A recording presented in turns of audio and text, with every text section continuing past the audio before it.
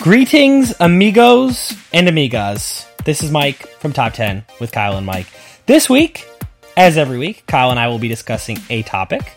We'll be discussing the top 10 things about that topic, actually. So we're going to debate, we're going to chat, we're going to laugh, we're going to cry, and at the end of it, we're going to have a definitive top 10.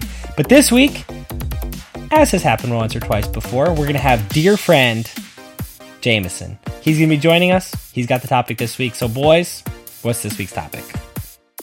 So, as will surprise some longtime listeners, I've actually come with a topic this time. Yeah, we've not pinned your arms down and told you what to talk about.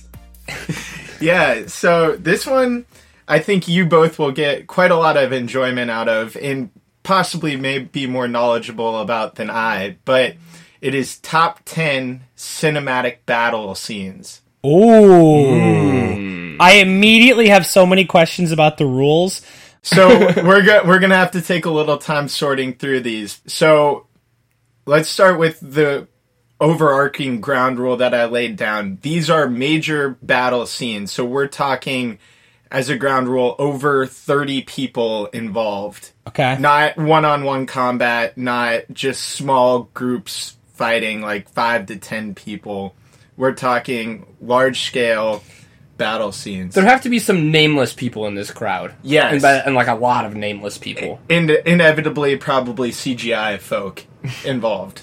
If I'm thinking along the lines that I think you're thinking, I'm imagining some CGI folk. There will be some CGI folk involved. So that was really... And also, I guess a ground rule was that it could be air, land, or sea. It didn't just have to be limited to a ground battle. That feels suggestive.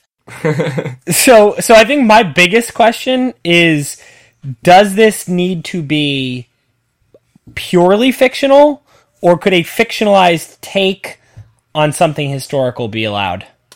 Fictionalized takes on something historical will be allowed. Okay. So there are definitely a few I think we're probably all thinking of. Yeah, we're trying to establish a top 10 of battle scenes across both fictional universes to real universes. Okay. So it's expansive. I'm hoping we get some good debate out of this.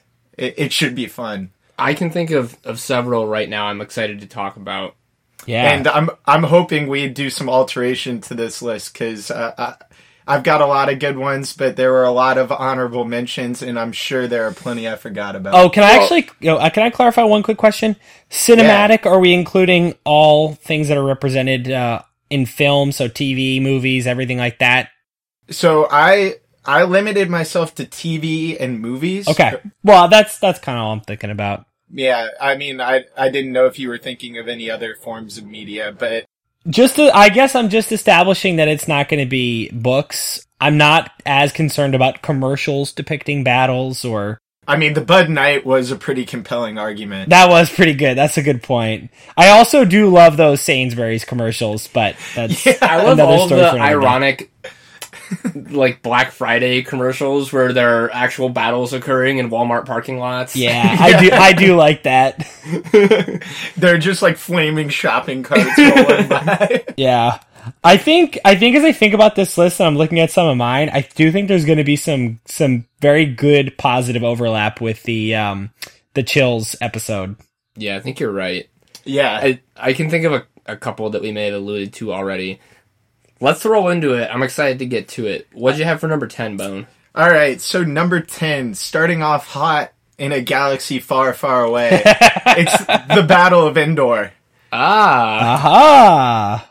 Interesting. So I picked the Battle of Endor from the Star Wars universe because, more so than the Battle of Hoth, which was the other contender from Star Wars, it really represents...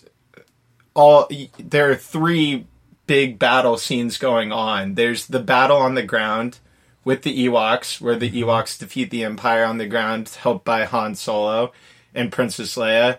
Then there is the battle in space with Lando Calrissian and the Rebel fleet taking on the Empire fleet. And then there's also the smaller battle between Luke, the Emperor, and Darth Vader going on inside. And all of this is occurring simultaneously. And in particular, this may be my hottest take of the podcast, but I'm excited. I do love the fact that the Ewoks beat the Empire. I know a lot of people hate the fact that little teddy bears take down the most advanced machinery by throwing actual piles of shit at them. I'm a little bit concerned. I think that some of the later Star Wars films' racial under and overtones are pretty well trod. I'm a little concerned about some of the Endor things that were happening, but I did, on a very pure level, find it kind of delightful that these fuzzy little things were taking the Empire down in a way that utterly defies logic. Exactly. It's one of those things that just in my heart of hearts brings me joy. Yeah. And I can't get around it no matter how much logic says, really, this is problematic. I think this might need to be number one just because I can picture an 8-year-old Jameson clapping gleefully while this is happening, while a 7-year-old Derek just pelts you with stuff. Yeah. That's probably exactly what happened the first time we watched this movie. Yeah. I'm sure you guys both got a kick out of when the AT-ST loses its balance on the rolling logs and falls, and you can almost see the kapowie and the... Yeah. So my question for you is this. You could pretty clearly tell which side of this argument I'm on. Are we taking into account the actual cinematic construction of the scene? So, not taking into account the epicness or the context of the battle, but actually how well the battle is shot and scored? See, that's tough. I mean, it's something that I attempted to do, and that's why this battle finds itself so low on the list, because I actually think it's paced pretty well, and the cuts in between are done pretty well. It's just that older movies, no matter how well they're shot, they're not going to keep up with newer movies and newer technology in some cases. See, that's where I would interject and say, because just off the top of my head, when you mentioned the topic, one of the first things that jumped to my mind was the Battle of Hoth, and that's one that I've rewatched a lot in the last couple of years, and I think that it actually really holds up. And while I like the cuts in the Battle of Endor, I think one of the coolest things about the Battle of Hoth is that it's pretty much just here and now on the surface of the planet. You get a few cuts into Han and them trying to repair the Falcon and get away. But the tension in that scene, and it's not so much, there's very little hand-to-hand combat like there is in the Endor, but there's nothing more iconic in Star Wars probably than the speeders taking down the walkers. And so if well, we can talk about this a little later on, but for me, and despite my critiques of it, I really do. I love the Return of the Jedi and the Battle of Endor, but I think from the Star Wars universe, the Battle of Hoth is the best one. Well, I think we don't want to get too many spoilers here, but I also think there's some pretty good other battle stuff from the old Star Wars universe that I would consider for inclusion here. Absolutely. So, shall we move on? Yeah, so we'll be revisiting this. What's number 9? Number 9, it comes from a newer film, 300, The Battle at Thermopylae. So I'm so glad that this is on here for a plethora of reasons, not least of which is your expertise in the classics.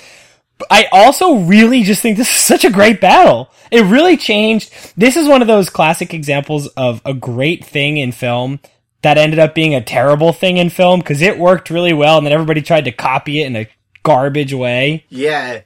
So it came right at a real revival in like the classic sort of myth telling. And it's one of the last things that Zack Snyder's done that really made any sense. Made good use of his very dark style of shooting. Yeah.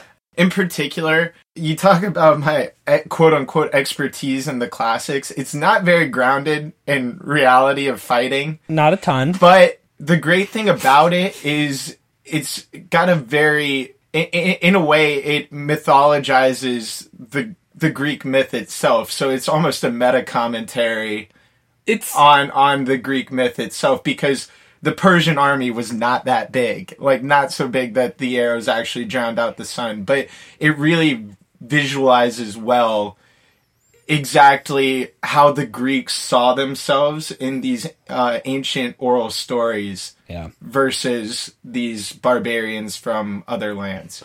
Well, and you're right, because it matches Zack Snyder's skill set like perfectly, because all he likes to do is just ramp everything like way the fuck up. Yeah. And that's exactly what this battle needed. Like, let's give everyone 12 packs. Yeah. Let's have everyone's head come off. Like, it's crazy. Let's watch a sword swing in slow-mo. It's like... I love this movie because it's for like, this came out in, like, we were in high school, right? Yeah, we were probably like 9th or 10th grade. It had to be like 2006, 2007. This is the ultimate bro out movie, right? Like, without a doubt. Like, hyper masculine. There's boobs. There's people getting decapitated. Slow mo. Yeah, like visceral, like blood everywhere. Like, yeah.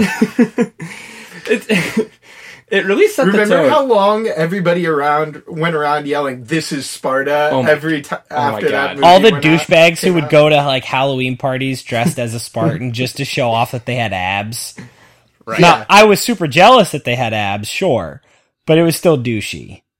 I think so, Jameson. I think that you hit on something perfect, and you too, Kyle. Like, I think that Zack Snyder, ironically, is the perfect person to do this movie because, like you said, it shows the Greeks exactly as they saw themselves. I fear that Zack Snyder probably is not subtle enough to get that is not actually how they were. And so he has accidentally, in his meta-commentary, created yet another meta-commentary about himself and the story he tells, which is somewhat problematic. But for us, as observers who are allowed to put all this meaning onto it, it does tell an interesting story about the Greeks and the way they saw themselves. Exactly. And the thing is I'm not sure that Zack Snyder got that far. Exactly. He just made the movie he wanted to, and we ascribe all this meaning after the fact. In a way that we are perfectly entitled to, but which he doesn't need to turn his key on. Well, probably in 10 years we'll look back on Batman vs. Superman and be saying kind of these same things, I would think. Probably. I think especially about the alien things. Those grasshoppers. I think especially. Yeah, definitely. Kyle, that was your hot take for the podcast, so you get no more. Yeah, to be clear, I hated that movie and will continue to hate it in 10 years. Actually, now that I'm thinking about it, we're talking Batman, Superman, not Justice League. Batman, Superman, kind of interesting. Needs further discussion down the road. Call me in 10 years. Wow. We'll do a special, like, revival pod in 10 years. Yeah. With inflation, it'll be like top 13 and a half. Oh, Mike, do you do finance? I do. Really, what's happening is I'm just so glad to be awake for this pod.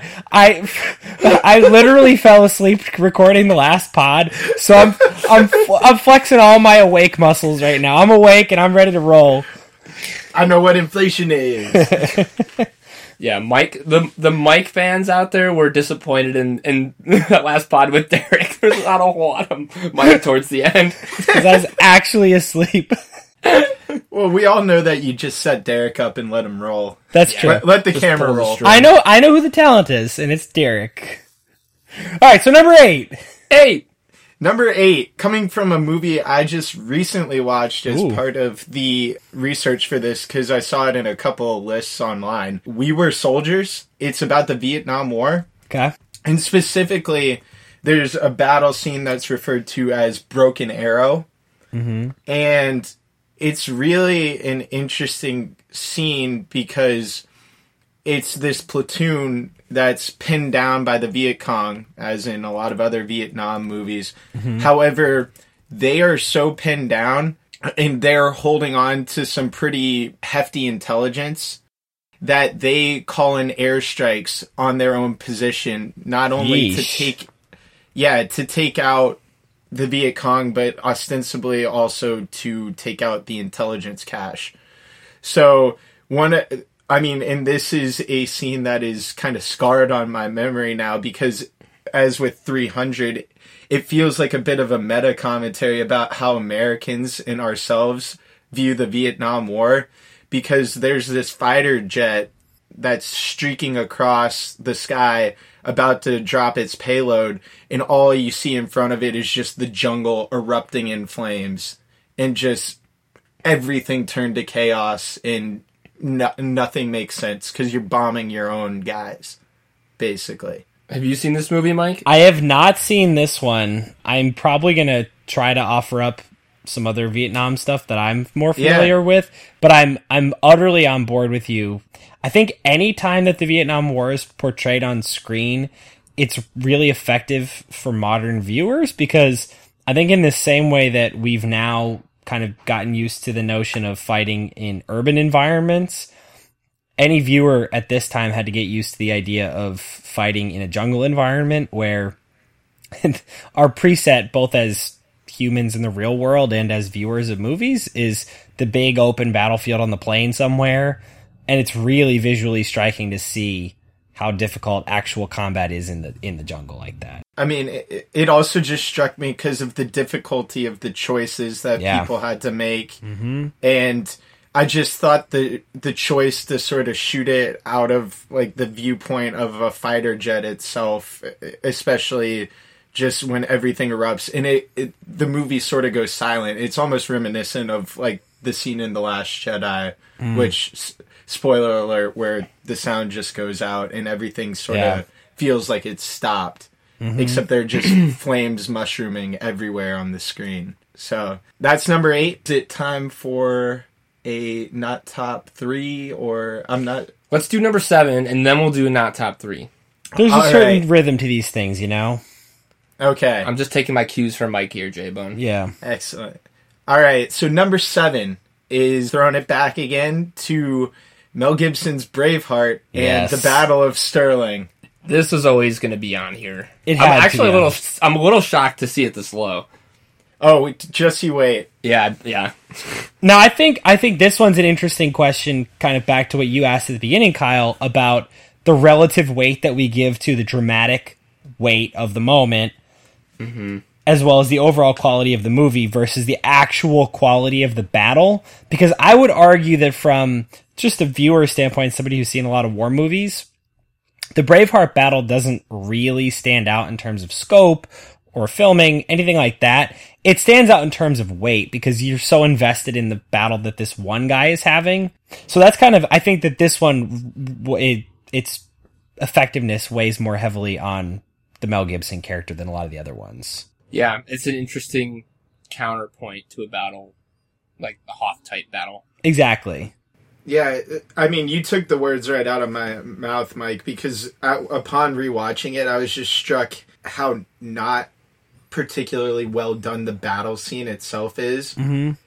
It's just the weight you ascribe to it because of how good the rest of the movie is, and in particular the speech that comes right at the beginning. Right. So if you were to do a little exercise here and talk about, if you were to just sit down, no context, and just watch these battle scenes, this would not even be on this list. It's probably not that close, to being on the list. Yeah, exactly. That's a great point. That's kind of an interesting test. It doesn't necessarily rank one above the other, because we're not in film school. We're a bunch of goofballs watching a couple movies, but I think that is an interesting test to kind of figure out which side of this ledger it lands on. Test is find someone you know that hasn't seen Braveheart if you can, and just show them this. Like if you tried to show this to someone on YouTube, it just wouldn't work. Yeah. It'd be like showing somebody a funny video that you saw like 4 years ago, and then you play it on YouTube, and you're like, oh, actually, this wasn't that funny. You tried it, you'd be like, no, you have to, because this guy did, this, and you'd have to you'd explain away half the battle, and then they would just look at you funny and watch something else. Yeah. So, but yeah, I like the call, and we can discuss later on a little bit more in depth about our relative weights and what we're considering here. Absolutely. All right, so not top 3 now. Let's do it. All right, so our not top 3 kicks off with Pearl Harbor, the Ben Affleck version. Okay. It's something about the way they tried too hard to make the love story an integral part of the battle. Because it makes sense in the context of the times, because this movie came out like 2 or 3 years after Titanic, if I remember correctly. Yeah. And Titanic everybody knows it rolled through the box office and everything. But it tried too hard and undervalued exactly what happened at Pearl Harbor that day by focusing on people and events that were further away from the harbor who were scrambling to get up in jets and didn't really take part in the battle itself. Yeah, I'm with you. It's not a great one.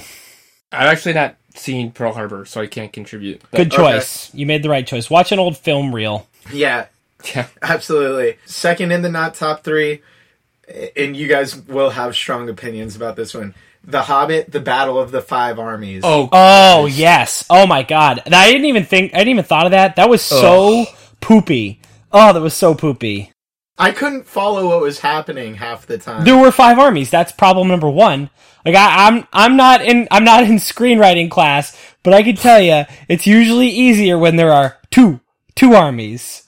We're talking 3 at most here. You want to if you really want to get crazy, 3. 5 is too many. That's what most of the world's actual conflicts are resulting from that. People get confused once you count past 2. It's hard. I don't even remember the dwarves. I think were on our side. There was that worm that ate through the side of the mountain, right? Yeah. Oh yeah. Right? Remember the worm? Worms. There were big worms. Yeah. All I know from that battle is that the orcs are always bad. That's it. Yes. That's all. Yes. Yeah, Just like the Kull and the Urgles from Aragon, the very fresh characters that had nothing to do with the orcs. So the point being, though, is that I took my dad to that movie. Oh no! And my dad's never watched or never read the Lord of the Rings books. Oh no! And so I was Jesus. confused. I can only imagine how he felt, not really knowing the characters. Poor bastard. I don't know why I put him through and that. we'll discuss this, I'm confident, later on in this pod in more depth. This movie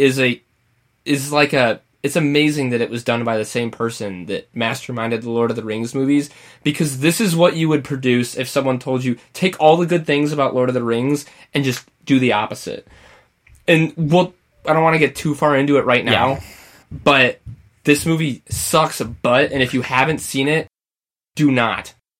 I want to just briefly tease something we're going to get into with that one, and which I'm sure we'll talk about in other things. With your battle, deciding on your scope and deciding on your method of special versus practical effects is a very important choice. And I'll leave it at that for now, but there are a lot of different choices that can be really good. Just important you make the right one for your film. Amen. Unbelievably key. Yeah. And then the piece de resistance on this crap cake is The Phantom Menace, The Battle of Naboo. This was also on my short list of not top 3s.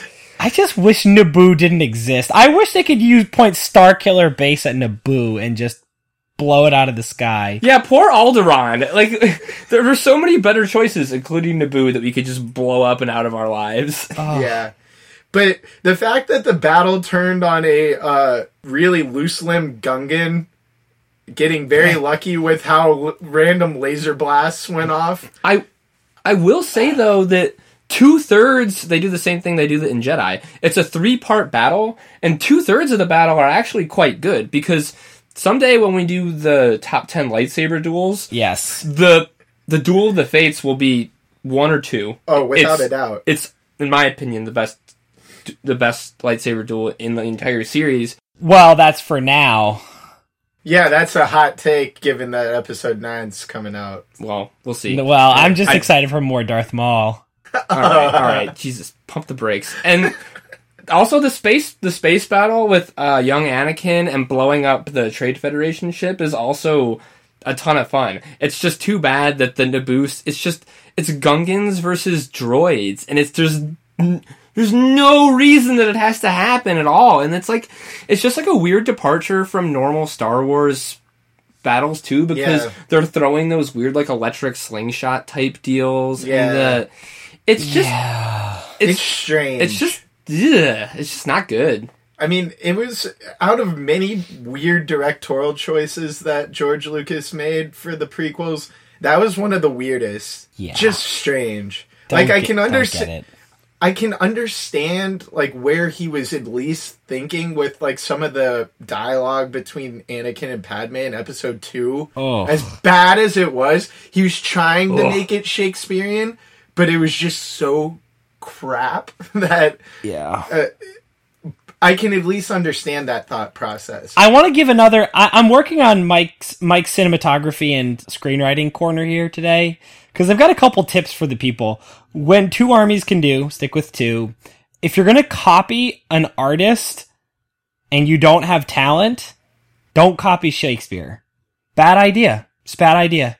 We'll start writing these down. Mike's top 10. I mean, all cinematography. There's like a couple simple rules, like that. Don't try to imitate The Godfather. Like, just there's a couple pretty immutable rules of screenwriting. And if don't copy Shakespeare.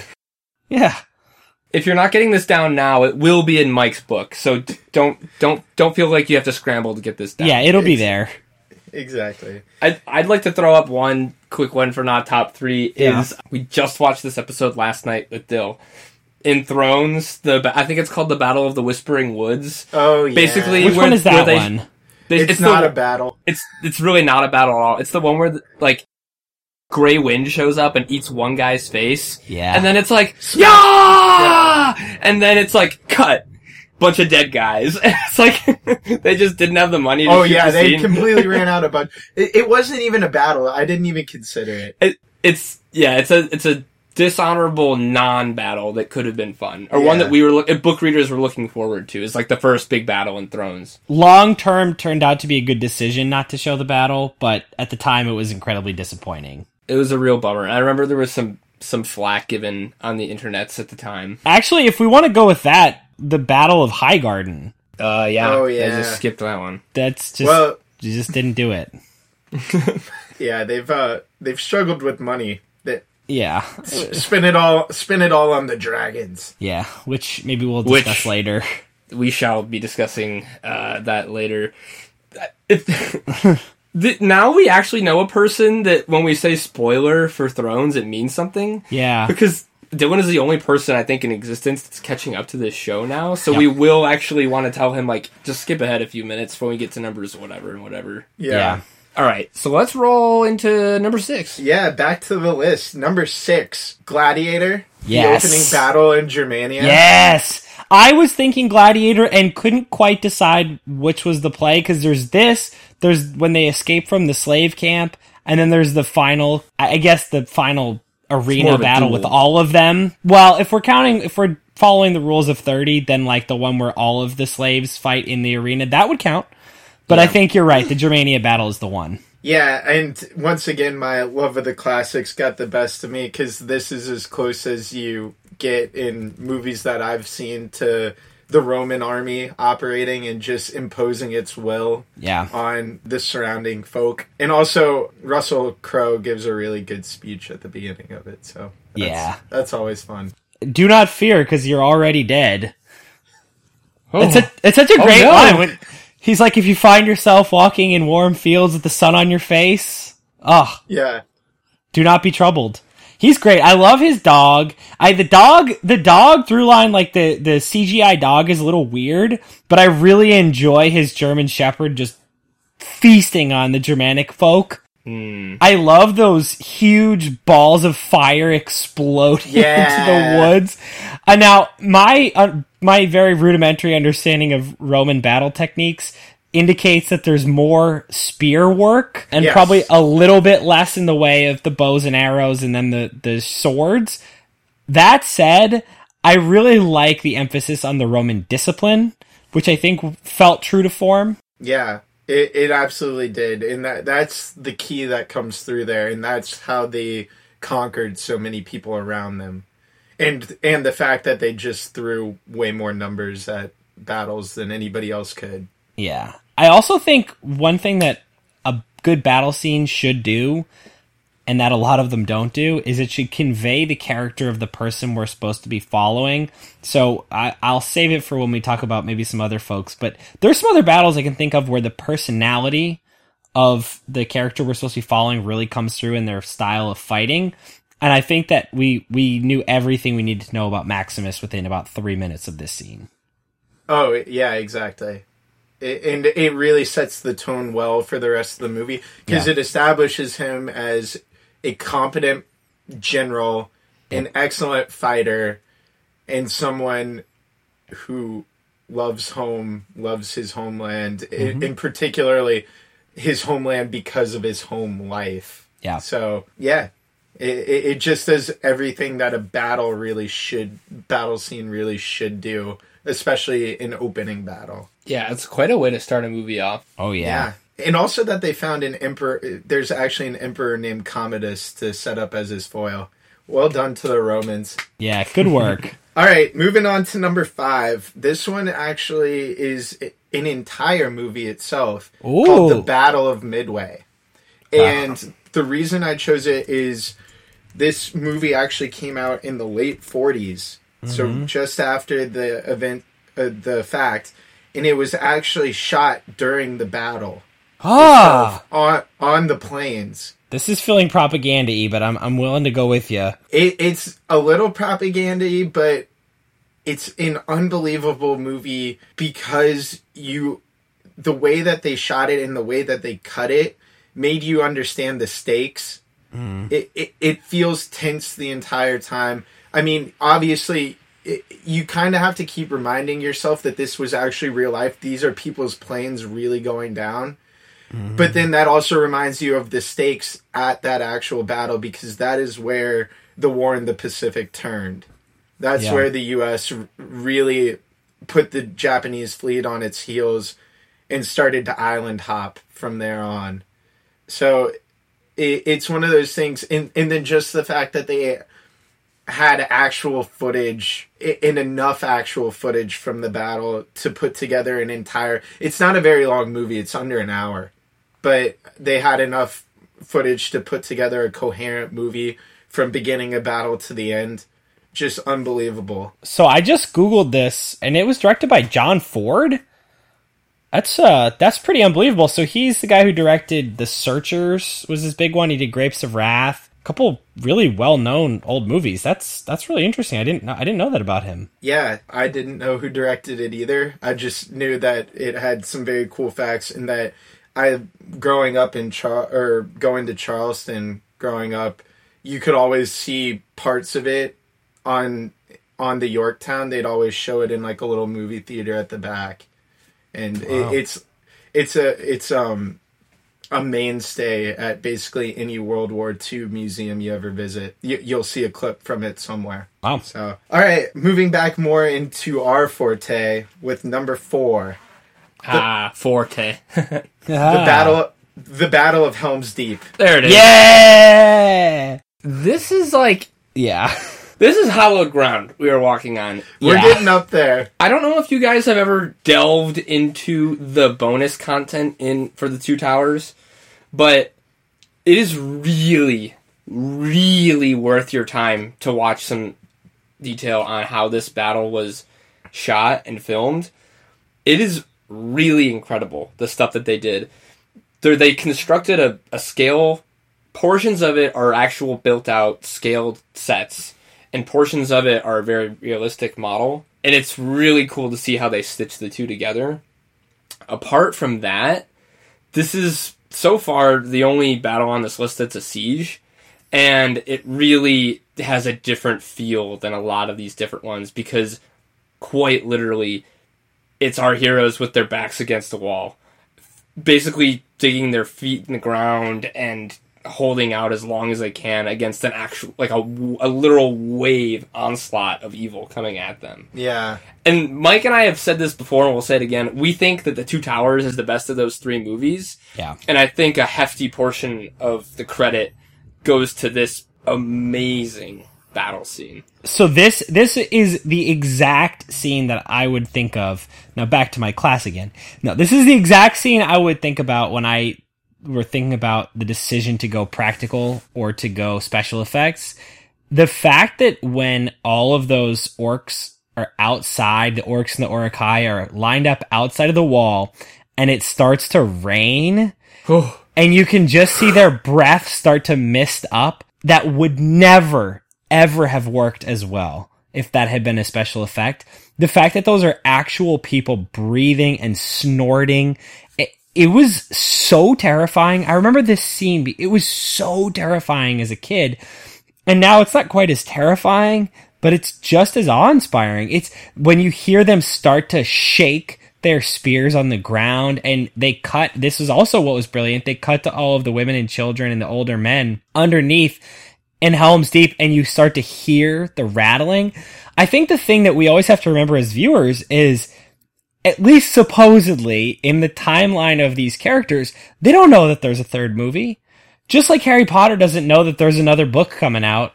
Like, they don't know this. These are people who legitimately could have had it all end at this time. And I think the movie brings those stakes, like, really to you. I think one of the other things that really brings that is when, I'm forgetting his name now, but the elf, when he dies, when you realize an elf can die so easily, it's really scary. It's so physical. It's so grounded in the physical and the pain and the cold, and you're so there. Yeah. And I think one of the genius moves, though, is it could have been so incredibly dark, but the characters of Legolas and Gimli starting their count fight, and then Legolas surfing the shield down the stairs. Unbelievable. Don't have to toss me! When he tosses them, I cannot jump the distance! Totally. I can't see! I think what does he ask? Would you like me to get you a stool? A stool? Yeah, a box. Yeah, I think this was a really good understanding. It's like when you realize that the Avengers can't be led by a Batman-like character, this battle was so dark and so upsetting that it would have been really kind of annoying and pretty dull if it were Aragorn focused. You needed to save the Aragorn for Return of the King. Here, you needed somebody to sort of be your Watson and guide you through it, and I think you're right. It's a really good point. Legolas and Gimli were our Watson for this one. Yeah, that sort of told you everything would somehow work out, because otherwise 12-year-old us would have, like, cowered in the seats in the theater. Yeah. Another aspect I love about this battle is that compared to another Lord of the Rings battle scene that I'm confident is higher on this list, there are very few aspects of this battle that are obviously fantasy elements. For example, it's battering rams and ladders and arrows. And that dude running in with the bomb. Right. And they're like bolstering the door from the other side, and they're wearing chainmail. And like the other, and there are no giant cave trolls or Oliphants or the undead or what do you call them? The wraiths. The ring wraiths, yeah. Yeah, like those elements are what make Lord of the Rings so amazing, and it's what makes this other battle so incredible. But I think one of the reasons I love Helm's Deep so much is because it feels so much like what you imagine was conventional warfare at that time, but with this twist of you're fighting these monsters that literally come out of the ground. Like it's a really cool douche time. It's a really cool juxtaposition. No, you're so right. I think that one of the most grounded and terrifying parts of this whole battle is when the battering ram first breaks through the door. You hear it hitting the door and you're like, oh shit. And then it finally breaks through and you're like, oh. Like this it really passes the can I imagine myself there test in a way that a lot of other battles don't. This is one I always really acutely felt myself there, whether it's because they have all these old guys dressed up and these little boys dressed up, and they're all there. They gotta be there. Yeah. Whatever it was, I could imagine myself there, and I know I wouldn't have done so hot. And that's a really good battle scene. And then, of course, Gandalf coming from the east, the dawn of the third day. Yeah, that was the right time and the right way to bring the sci-fi element, the fantasy element back in. But I think the last thing I want to say about this one is that you brought up a good point, because I think what Peter Jackson really did well in this one compared to, say, some of the battles in Return of the King is he established the stakes by making those cuts to the women and children and really elderly down below, huddling beneath and hearing the orcs stamp below. Establishing those stakes was a huge part of this battle, and it's also a huge part of number 3, which is Hardhome from Game of Thrones. Ah, interesting. Dylan, go ahead and skip ahead a few minutes. Yeah, Dylan, skip this part. We'll blur out the sound. Schnarge gnome.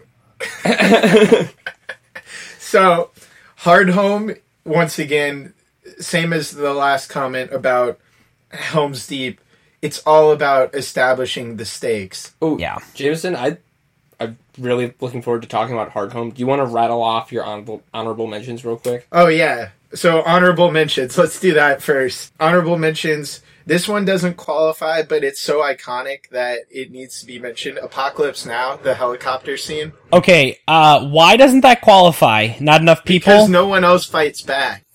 Ooh, we might need to discuss whether that qualifies or not, because I want to talk about it. Continue. Okay. The Battle of Gaugamela from Alexander, which Oh is my an God. absurd movie. Wow. But You it are is the best. You It do love is- those Romans. absurdly accurate, unfortunately, so I had to give it some props there. Yeah. It's not there's not a great movie, but they too much spared Colin no Farrell in that expense. movie. Yep. That was mid period Colin Farrell. I like early and then late Colin Farrell. This was mid period Farrell. Yeah. The Kingdom of Heaven, which Yes. suffers Oh from my the same thing with Orlando Bloom. But the Battle from Jerusalem is very similar to the Battle for Helm's Deep. So it deserved mention there. Okay. The Battle of Hogwarts, of course, deserves an honorable mention. Interesting as an honorable. And then a couple more. The Last of the Mohicans, the attack on the English column. That is a good one. From the miniseries The Pacific, the Battle of Iwo Jima. Okay. Were you going to go with Pelelu? No, I don't remember at all because I watched the Pacific so long ago, but I'm really glad you brought up the Pacific. I want to talk about it right now because I don't think it's going to deserve to be in it later.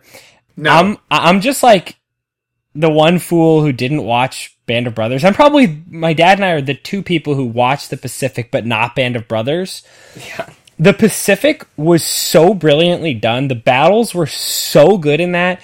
I remember, in the way we were saying about Helm's Deep, just feeling the stakes so acutely in that in that show. I cared so much about those characters so quickly, and those battles were so damn miserable.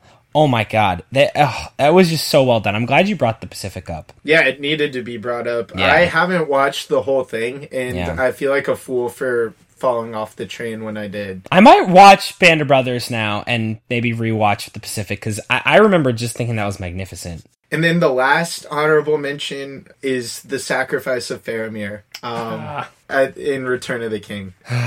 Oh, Faramir. Great friend of the pod. We do love Faramir on this And he podcast. will come up again and again and again. And again. Yeah. So, Hardhome. Hard home. Hard home. Excellent battle scene in its own right, Yep. but everybody except Dylan now knows that the kicker is the very end, where the stakes for the rest of the series are established. We talked about this at length on our Goosebumps pod because I argue that that's the goosebumpiest moment in Thrones lore, in the show at least. But before that, the actual battle is really incredible. It's terrifying. But yeah, there are some really fun aspects to it. Like the quiet after the first initial avalanche and then the assault on the gate. Yeah, just the pounding on the gate. And then the moment when Jon realizes that the Valyrian steel blade can kill a walker. How is- he's literally just scrambling for his life through that burning hut. So, I don't want to spoil anything, but there's another Game of Thrones battle that really, really goes all in on making a battle feel lived in and real. Are there any more Thrones battles on this list? There are, in fact. Okay. So I'll hold my tongue. Yeah, this battle, I think you guys are right. And the silence was really well done. It was really well shot. I thought that it almost felt like they were using different visual effects for this one because I thought that the animation on the walkers was better than it had ever been. This was amazing. I was just looking at the IMDb page and I'm now remembering one of the things that I think made this best was just how unexpected it was. Yeah. Yeah. Because this was not something we were expecting to see, and it was in the 8th episode. So it wasn't the classic 9th episode battle. And so it's just, this just punched me in the face. I remember I was folding laundry. I remember watching this because the way it used to fall, we would have the last couple episodes after school we'd have to watch on our own. And I was just folding laundry, and I was like, what the hell is going on?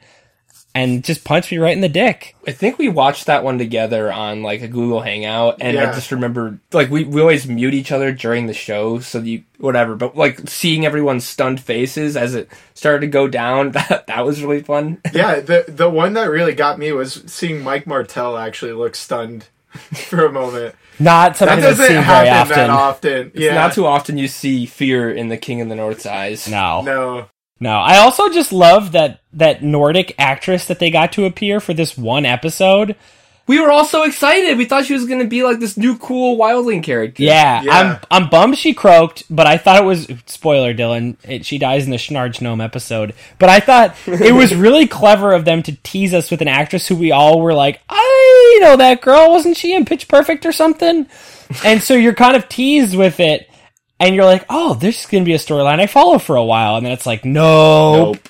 Dick punch. Yeah. But just cinematic qualities. Yeah. Establishing the stakes for the rest of the series. How much it teaches you about what it will inform the main character that you're supposed to follow's actions going forward. Yeah. Just checks every box. Totally. And I think with all these battles, as important as anything, in fact, probably just as important as anything else, is the pre-battle hush and the post-battle recap. And this one has both a terrific pre-battle hush and I think the perfect post-battle recap, which is to have no recap, because there is no recap necessary. All you need to do is show the little crows flying back to their nest in their boat. There's nothing else all you hear is the oars in the water, right? If I remember correctly, you just hear a lap. Well, it's a brilliant thing because they just go to the pan out cut. Yep. And you're about like a mile behind the boats, and all you see is the boat like pulling away from the shore, and the Night King just standing there like LeBron James. I'm the damn king. That's all you, and that's all you need. Yeah, the baby power. I'm glad there was no need to explain it. They didn't need any explanation. Yeah, and then they just went with the oars and like the water lapping over the credit as it went. Yes, you're right. That is what they did for the credits. Yeah. All right, that was number 3. Now number 2, our other Game of Thrones battle. So Bob. Dylan, continue to plug your ears. This one is the Battle of the Bastards. Obviously. I'm starting to have a little trouble breathing over here. This, I think, more than any other battle, there's only one other battle, it's not even really a battle scene in movies, that makes you feel so vulnerable and puts you in the shoes of someone that's at the mercy of the dumb chance that these battles are. Yeah. Is Battle of the Bastards, because there are a bunch of times where, and it's cool because the camera follows behind Kit Harington's head like really closely, so it's very much from his perspective, and just a number of times when his back is turned and he's could very easily have been killed by like a stampeding horse that doesn't even have a rider. Yep. Or just the dumb luck of arrows pelting everyone next to you, but not you. And then, of course, that fucking terrifying mosh pit. With of his own, he's just crushed and gasping for air. Like you would if you were on this small piece of land where hundreds and hundreds of people were killing each other. That scene, more than only one other scene I can think of, stressed me out and made me feel so vulnerable as that one did. Well, I think what you got at, Kyle, is exactly the thing that makes this one so good, is the stupidity of the chance involved. But what's interesting is it sort of functions on 2 levels for this show, because it both has to show you the amount of chance and luck that goes into somebody like Jon Snow surviving, but it also has to simultaneously whisper in your ear, this is happening because he's chosen. And right. I think it does both of those really effectively. But yeah, it's crazy. You're right. The horses with no rider, like that's what gets you. That's what gets you in the end. like you see, like he narrowly escapes one thing, then he narrowly escapes another, and then just out of nowhere, like you're not even expecting it, just the arrows pelting everywhere. Yes, the arrows were a big part of why this worked so well. Just like completely irregularly, just pelting arrows down there. And then, like you were saying, just when they're surrounded and crushed and everything, sheer dumb luck, as Professor McGonagall would say. Yeah. What's interesting about this particular battle is that more than most battles, it really highlights the ebb and flow of what something like that would be. Yeah. There's the adrenaline rush of John losing his shit and rushing in before he should, and all of that, and then like after the crush scene when they're all kind of together, It slows down. it pans and it's really slow and it's just quiet and it's just like this weird, super upsetting feeling of like, well, over the next like half hour to an hour, Yep. we're just gonna stand here and die. Yep. And like it's like almost monotonous until the Knights of the Vale show up, and it's this, like really gutturally upsetting place to be. And then obviously afterwards, once the Knights come, there's probably the most satisfying scene in Thrones history, Without a doubt. So Yeah. yeah, this is an epic battle scene. Yeah, but also something that struck a chord with me is it finally shows the agency that Sansa Stark's taking over and pulling some strings of her own Yeah. and taking an active role in her life in how events in the realm turn out rather than being a passive receiver. Because rewatching some of the early ones with Dylan right now, it just struck me how she was just tossed and turned by every little thing and didn't see how she had any agency, and she really had to fight and without a doubt grind for it. I want to give a shouts to Rian Ewan for playing Ramsay Bolton so well though, because he made you hate the living daylights out of that guy. Dude's not getting free drinks at any clubs. All right, well let's get it. What's number one there, Bone? Number one. Was there ever another one? Saving Private Ryan, the D-Day battle. I figured as There much. could not be a different number one. And this is the one I was referencing just now. This is the only battle more gutturally upsetting than Battle of the Bastards. I can think of few times being more affected by a battle scene, or I can think of no times of being more affected by a battle scene than this one. I remember my parents talked about people, when they went to see it, people getting up and walking out of the theater during the opening battle scene just because it couldn't deal with it. And like even Google searching it now, you can see like stories about people who had PTSD. Like the VA had a real surge in PTSD, people calling in to get therapy treatment in the weeks after this movie came out. But it's an excellent portrayal. It's unbelievable because, once again, as we touched on a little bit with Gladiator, it really makes you understand Tom Hanks' character within about 15 minutes of the movie beginning.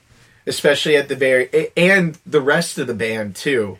Like, one of the moments that sticks out to me is, I think he's the lieutenant, reaching down and stuffing sand or dirt from the beach into his tin. It says Normandy, and then slipping it into his pack, and you see like Egypt, Italy written on there. It's just one of those ticks that reminds you of who these people are and just the ways that people deal with the trauma of living through shit like that. Literal hell. Yeah. Yeah, that is the most helpless I've ever felt watching a movie. It's weird to me because it's one of the few movies of a special kind that has grown more terrifying as I've gotten older. Because when I first watched it, a lot of my reaction was gross. Like, I thought it was gross. And it is. It's gross. But as I've gotten older, what I've realized is it's helpless. Because, when I was 12 watching this, I just thought I was in control of everything in my own life. And as a 25-year-old now, I realize if I rolled the clocks back, 70 years, and I'm 20, 25 years old, I'm there. That's not really my call. I'm there.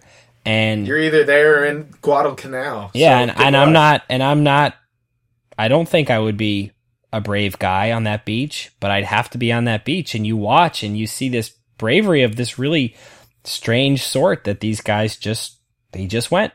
And it was horrifying, and you hear people calling for their moms, and it's awful, and you see people holding their stomachs together, and you hear the clink of those enormous bullets clanging off of their boats, and you see guys getting dragged down under the water, and they just kept going. They just kept going. And there's a lot of reasons that they just kept going, but they just kept going. And, at the end of this story is they saved the world. It's crazy. Yeah. I mean, another thing that struck me, part of that battle that struck me, is when the medic is trying to save the guy, and then the German sniper takes him out from the pillbox, and he just throws his shit down and goes, "Give us a chance, just give me a fucking chance," and loses his shit in the middle of bullets flying everywhere, and basically stands up and throws a temper tantrum. It's just unbelievable, and just fantastic writing, but it's such a human reaction in such an inhuman situation. And then some other things that I thought of. Obviously the ingenuity that's introduced, like I was saying, showing Tom Hanks' character, the guy you're supposed to be following mostly, when he is talking about how to start to take the pillbox, uses the gum to put on the mirror and peek around the corner, that sort of stuff. And then how they clear out the pillbox, just the flamethrowers, unbelievable. That's terrifying.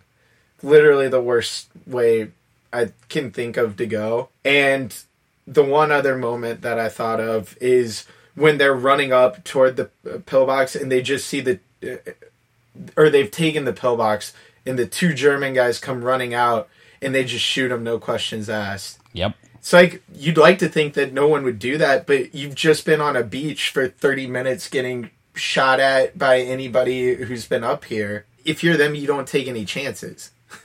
I don't know how to answer that question. It's easy when you're sitting in Philosophy 101, but the fact that this movie makes you reconcile with all those different things is a testament to how well that this scene is crafted. And this is within 15 minutes. Yep. Right. Yeah, I think there's arguably parts of this movie that are a little slow and kind of drag a little bit.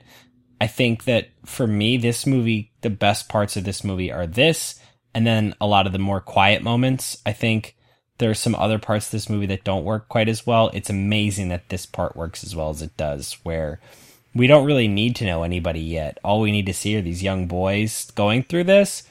And yet, in the process, we get, like you said, some really interesting insights into the people we are going to be following. Because it literally just cut from the man kneeling down, who you haven't really been introduced to. Nope. In front of the grave at Normandy.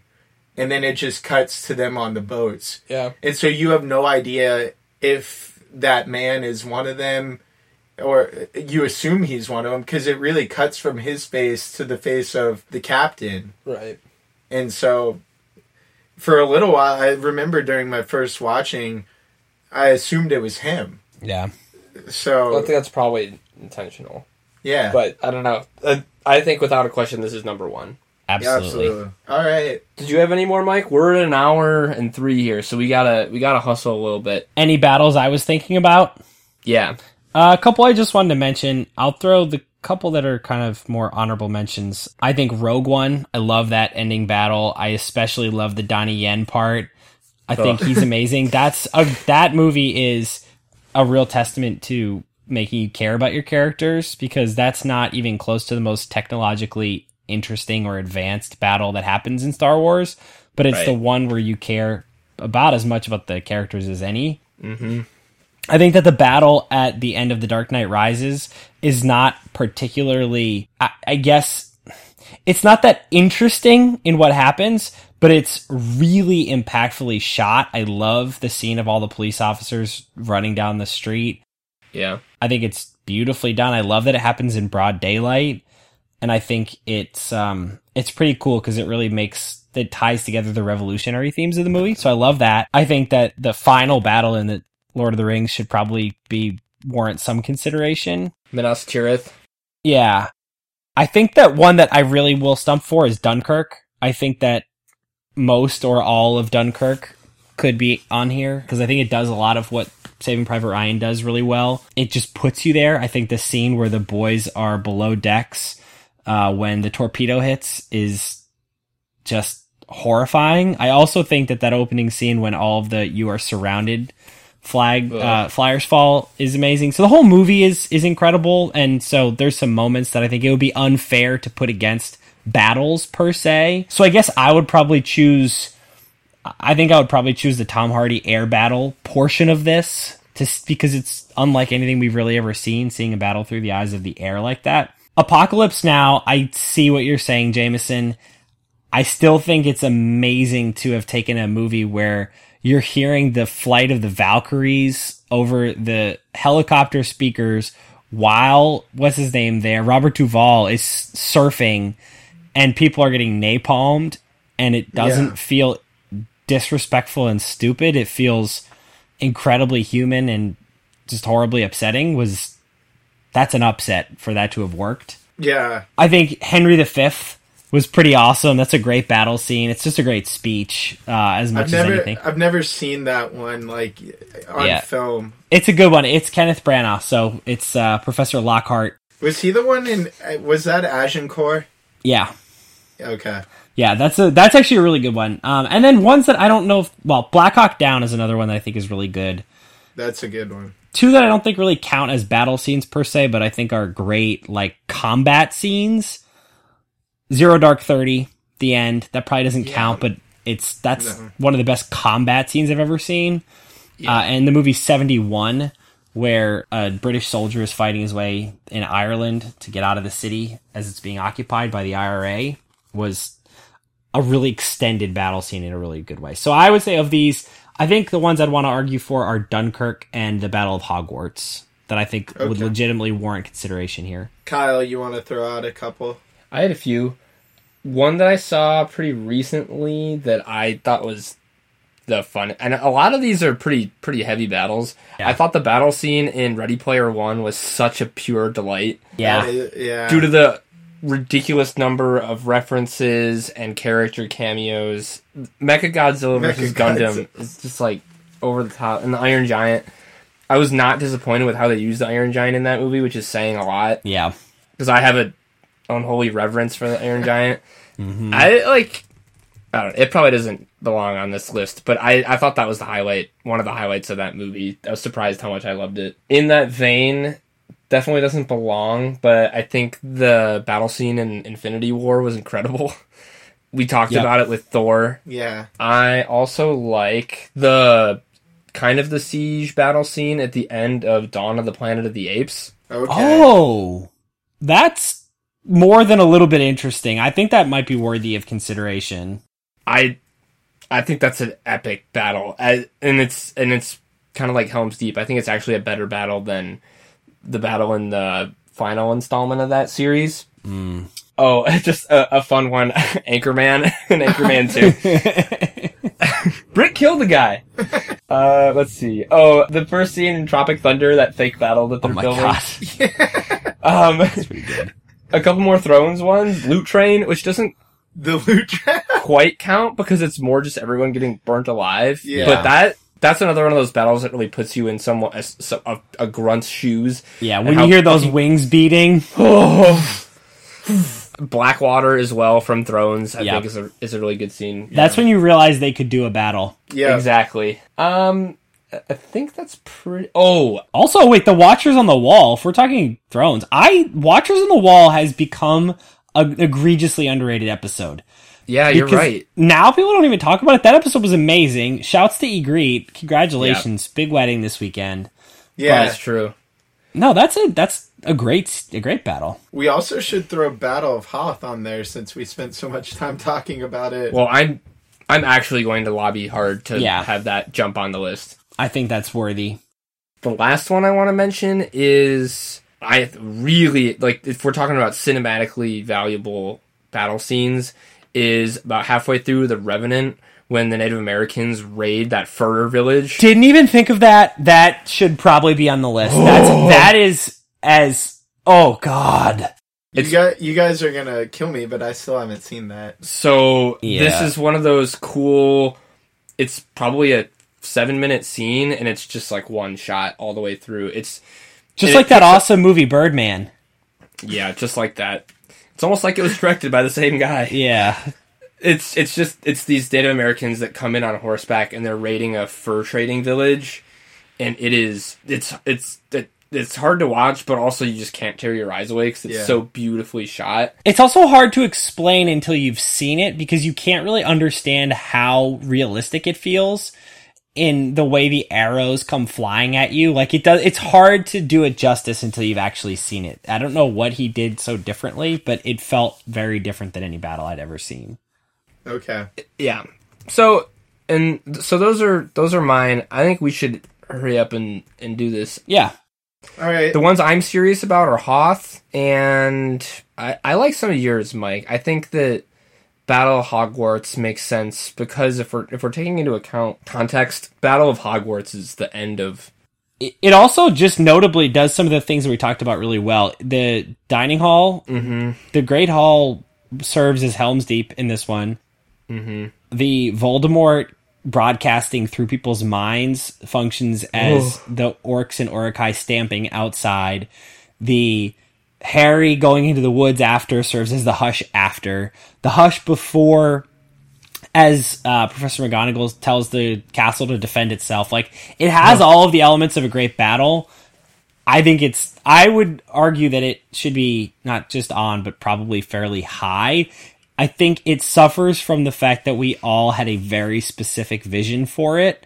And so it always was going to battle with that, and in my brain it still conflicts a little bit, especially the Harry Voldemort battle, which I still find utterly unsatisfying on screen. Yeah. The fact that he never said show remorse is unspeakable. That's an unspeakable travesty because that was the whole point.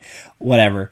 But the actual battle itself was brilliant. So I think that one can go in at number 5. I just have a really soft spot in my heart for Battle of Midway. Yeah, we love you. That's fallen off the list. But that's a great... I'm really glad you mentioned it. Yeah. I don't think it can go above Helm's Deep, though, because up there, that's rarefied air where it's going to be tough to...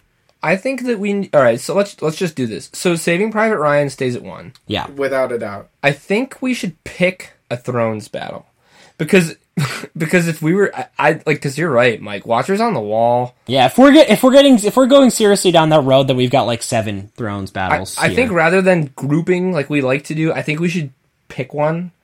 And I think the one to pick, you were right. Your instinct was correct. I think we should pick Battle of the Bastards. All right, yeah, I can live with that. Does that seem fair to you, Mike, or do you think Hardhome also has a place on here, or a different Thrones battle? No, I'm definitely a Bastards guy.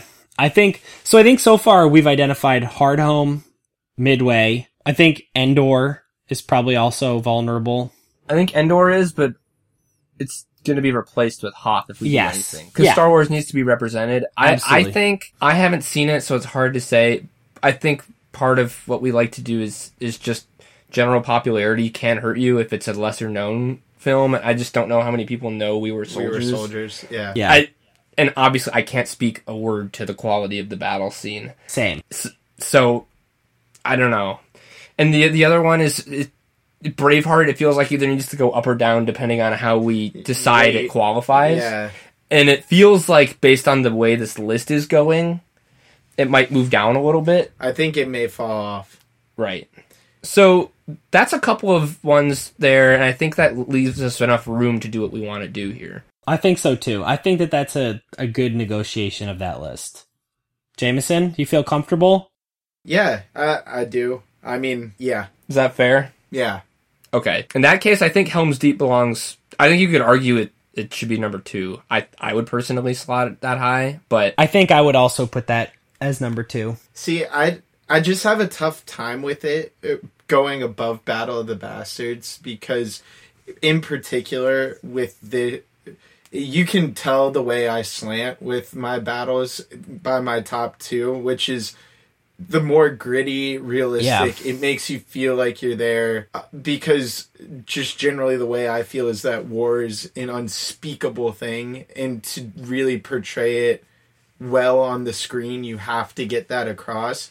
I love the Battle of Helm's Deep, but it's just a little too lighthearted, because you know that the characters are going to make it out. You know, like Gimli, and while they're great for the battle and you need them for the fantasy element, it's just a little too much levity. I mean, some of the things that I really like about them, I think, take away from it in the end. Well, in the overall ranking. And you still ranked it quite high. I think I like your argument. I think for that reason, that was persuasive.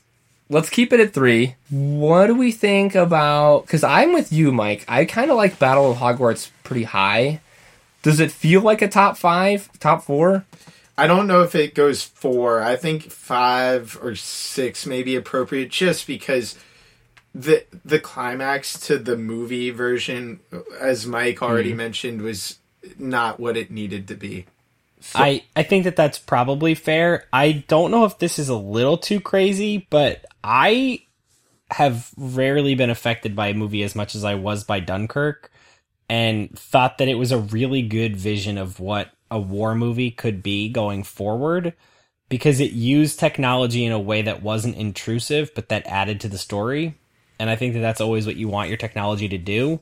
And I hope that that's something we can expect more of. Absolutely, and I'm glad it's come up. The only problem is that there's never a battle in Dunkirk that technically qualifies based on the criteria of the list. I hear what you're saying. I get your point. Because I thought about it too, and I disqualified it based on my own criteria. So you'd argue it just shouldn't be on here. It deserves to be mentioned in these, but I don't think it's a spot on this list, because there's no, especially if you want to argue the Tom Hardy scene, it's 2 on 3. Well, you are the maker of the rules. You're the architect, so I can't argue on the basis of rules. I think the spirit of this list is... I think Jameson's right. I think Dunkirk is so special in the way it utilizes its timelines.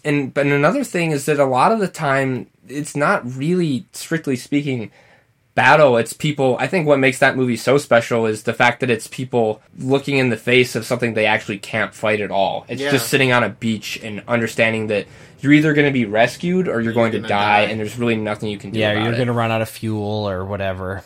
I think it's how you respond to the crushing weight of insurmountable odds when you have no choice but to just sit there.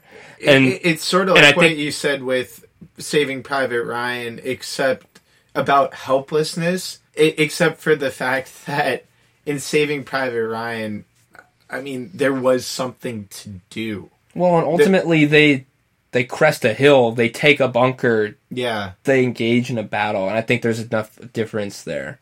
Yeah. Is that... I don't know. I agree with you on this one, Jameson. I hear what you're saying.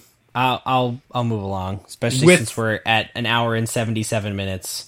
Yeah, so let's hustle through here. So 4 then should be, if we go next on your list, Bone, that would put us at Gladiator. Do we feel like Gladiator or Hogwarts? Gladiator feels too high there.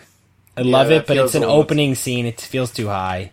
Let's put Hogwarts at 4. I think Hogwarts 4 feels good, and then I actually think Hoth at 5 feels like a good spot. Would you go with that, or The Revenant, or Dawn of the Planet of the Apes? You think Hoth? Hoth. I think I'd go Hoth, and then I feel inclined to go Gladiator 6, and then a power pack of recent, technically awesome Planet of the Apes Revenant kind of spree.